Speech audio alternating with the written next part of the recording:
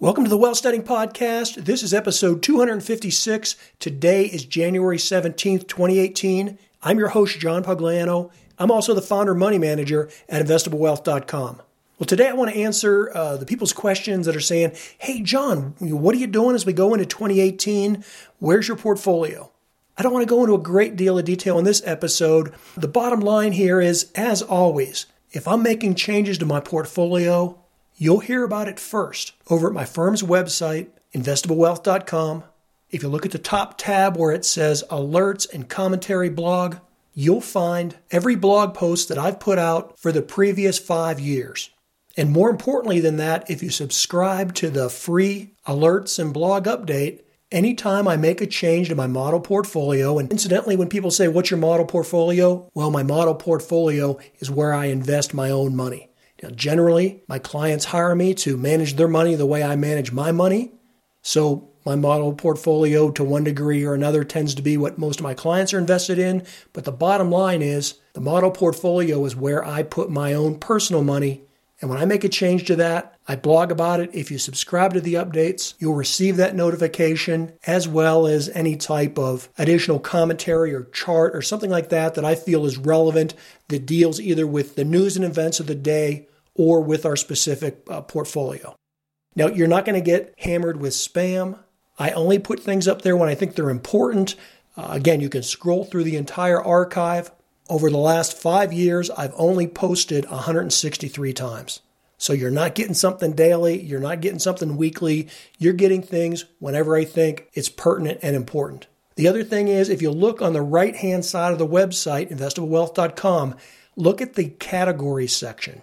If you click trade, this is trade under the category section, that'll take you to the most recent blog post where I talked about a trade. And you can scroll through those, and there's currently 28 of them up there. That's all the trades that I've made and blogged about over the past 2 years. So I'm very transparent. It's all out there. I don't charge for it. You don't need a secret decoder ring to understand it.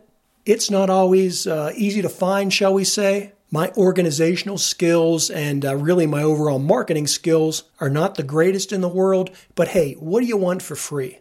Do a little work. It's out there. Go find it.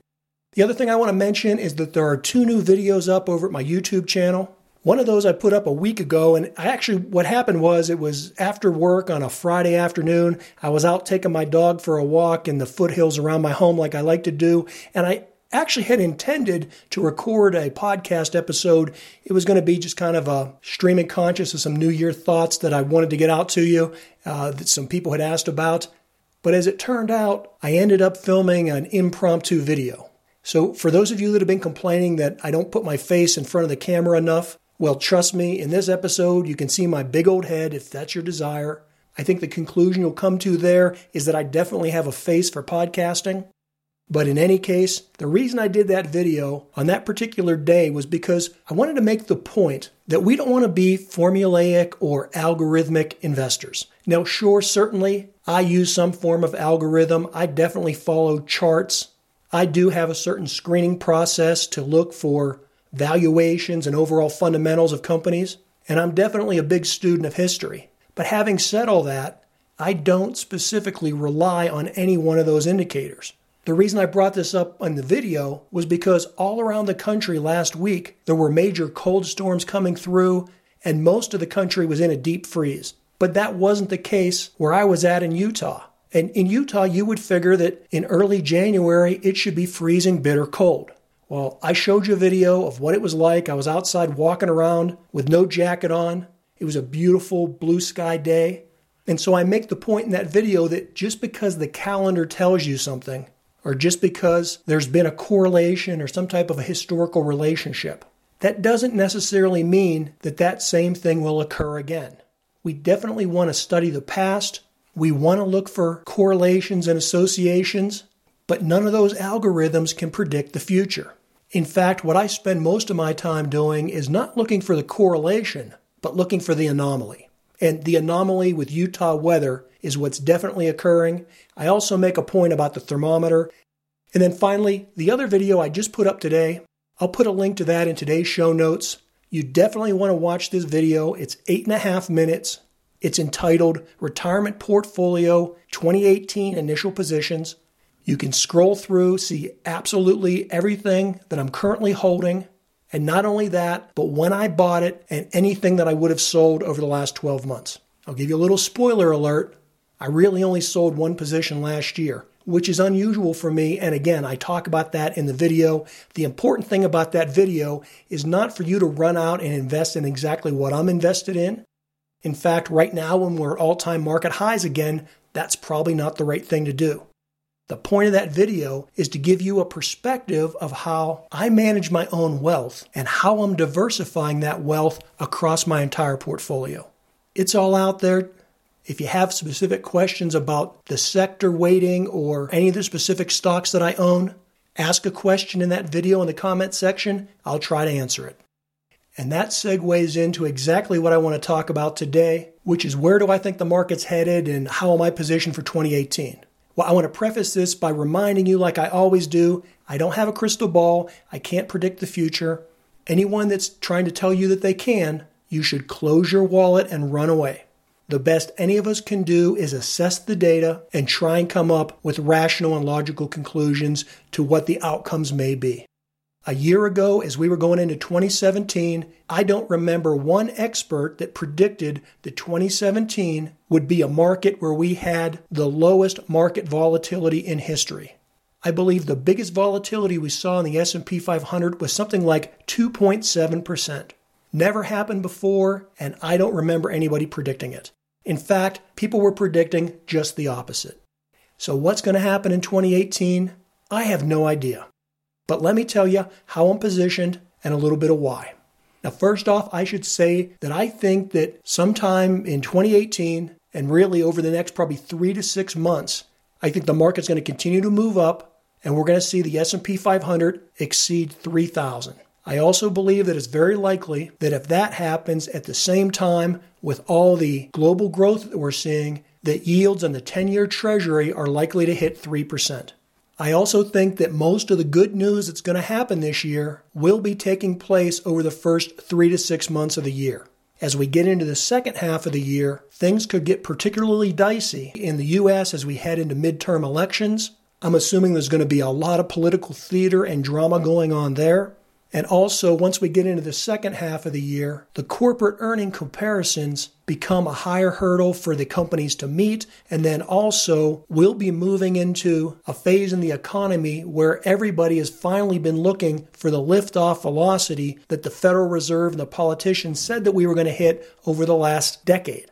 It's only been in the last 12 months and really in the last 6 months that the U.S. economy is consistently getting above 2%. And so right now, the markets have pretty much priced in a 3% plus growth in the U.S. economy. If that starts to waver at all as we get later into the year, then that could really put a panic on the markets. Also, getting back to corporate profits, as we're seeing an increase in wage pressure and in commodity prices and energy prices, and then also as interest rates start to move up, if they do, those inflationary pressures will likely start to erode corporate profits, and that would not bode well for the U.S. stock market. The other things that we have to consider here is that there are always unforeseen events that can happen, and right now there's a great deal of enthusiasm in the market. People are expecting that the economy will continue to grow, that the tax cuts will help not only corporate profits, bring more investment back to the United States, and ultimately increase consumer spending. And while I do go along with most of that narrative, there are bumps along the road. There could be a military strike with North Korea. Now, if you've been listening to this podcast for any length of time, you know I'm not a tinfoil hat conspiracy theorist, and that I've totally discounted any type of military interaction over the last year with North Korea. However, if there is going to be a military strike, I would assume that it's going to happen sometime between April and May or April and June of this year. And that's simply from a weather perspective. We don't want to go into a war with North Korea in the wintertime. That's one reason why I was pretty confident that we weren't going to see anything happen at the tail end of last summer when most people were thinking it was going to occur. And so while I think military interdiction into North Korea is unlikely, if it does happen, it will be happening in that late spring, early summer time frame. If you're paying attention in the news, you also know that there's a pretty bad flu virus going around right now. Now, I don't think that's going to turn into a pandemic. I don't think we're going to have massive deaths like we did back in 1918. However, that could be an exogenous event that for a brief period of time does dampen the economy. The same thing with all the political intrigue that comes out of Washington. Will Trump be impeached? Will Trump be indicted? Will Trump send some kind of a tweak that drives everybody insane? Will the Democrats take over the House and the Senate in the midterm elections? I have no idea. But I think if any of these events occur, any of those things that might cause this market to decline, I think that rather than panicking, that will be the sign for a buying opportunity, particularly if a major index like the S&P 500 could get down to its 200-day moving average. I would most likely be viewing that as a buying opportunity because I do think that there's a great deal of synergy that's happening with global growth and technology and the political shifting that's been happening over the past couple years, everything from the Brexit to changes in South America. I think in general, the markets are moving in the right direction and that any pullback would be a welcome correction. I don't think we're headed into a recession or any type of prolonged bear market. And certainly, we're not headed for an economic collapse. So real quick here, let me highlight the three most important sectors that I think are going to be important as we move into 2018. And actually, important is not the right word to use. I would say if you're looking to put new money into the market, and I wouldn't necessarily encourage that unless you've already been taking part in at least some of these gains, that have been occurring this past year. Right now, I'm currently about 90% in the market. And I'm comfortable with that large exposure because I have some really good profits to cushion any type of a pullback that may occur. But if you put new money into the market right now and you don't have any past profits to rely on, and then over the next 3 months the market pulls back 7% or something, it's likely you would panic and you would sell at exactly the wrong time. If you're going into this market and you have profits that can buffer or absorb any type of little pullback, then when that 5 or 7 or 10% correction does occur, then you won't panic. You'll look at that as a buying opportunity and you'll take your cash reserves, buy in on the dip, and maybe even use that as an opportunity to rebalance your overall portfolio. So these three sectors that I'm going to talk about are not necessarily the three most important sectors moving forward into 2018, but I think that they are the three safest sectors. And safe is a relative term, so I'll let you assess your own risk threshold. But the three sectors that I think that are going to continue to move higher and are less likely to experience a major drawdown are number 1, international stocks, number 2, healthcare, and number 3, banking. I think that the international sector and particularly emerging markets should continue to perform very well in 2018 as they did in 2017. The increases in commodity prices, the increases in oil prices, the overall growth in the global economy, which looks like it's going to exceed 3 or 4% for the first time in probably 8 years. The one thing that worries me a little bit is that this is getting quite hyped up in the media. They've coined the phrase synchronized global growth. I always get concerned when someone coins a phrase. But in general, when I look at the overall fundamentals and the trends and what central banks are doing, I think that it still favors international markets. Now, I'm not discounting the U.S. market. I still have plenty of my portfolio invested directly in U.S. stocks. But I think that as the U.S. does continue to get better and we see additional consumer spending occurring, then that's going to bode very well for imports coming into the United States. And that thus in turn will help the international markets as well. So despite all the gloom and doom that you hear about tariffs and nationalism and populism and the threat of border taxes or any other types of disruptions to global trade, for right now I just don't see it happening. And that's why I continue to be invested in the international markets and why I think they'll do well going into 2018. The second sector that I would say is very stable and has a good outlook for 2018 is healthcare. It did very well last year. I expect that trend to continue. The hurdle that put healthcare into unfavorable sentiment on Wall Street was back in, I believe it was the fall of 2015. That's when Hillary Clinton was trying to put together her campaign strategy, and one of the things that she was trying to do was demonize the pharmaceutical companies. She sent out that famous tweet.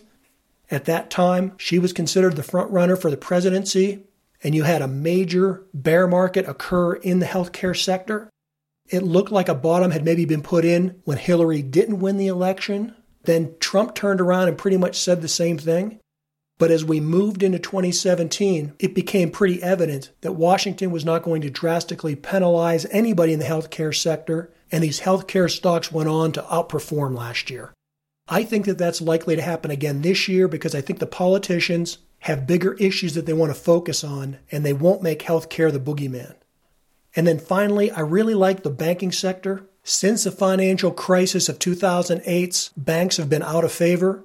They didn't start to break out until early 2016.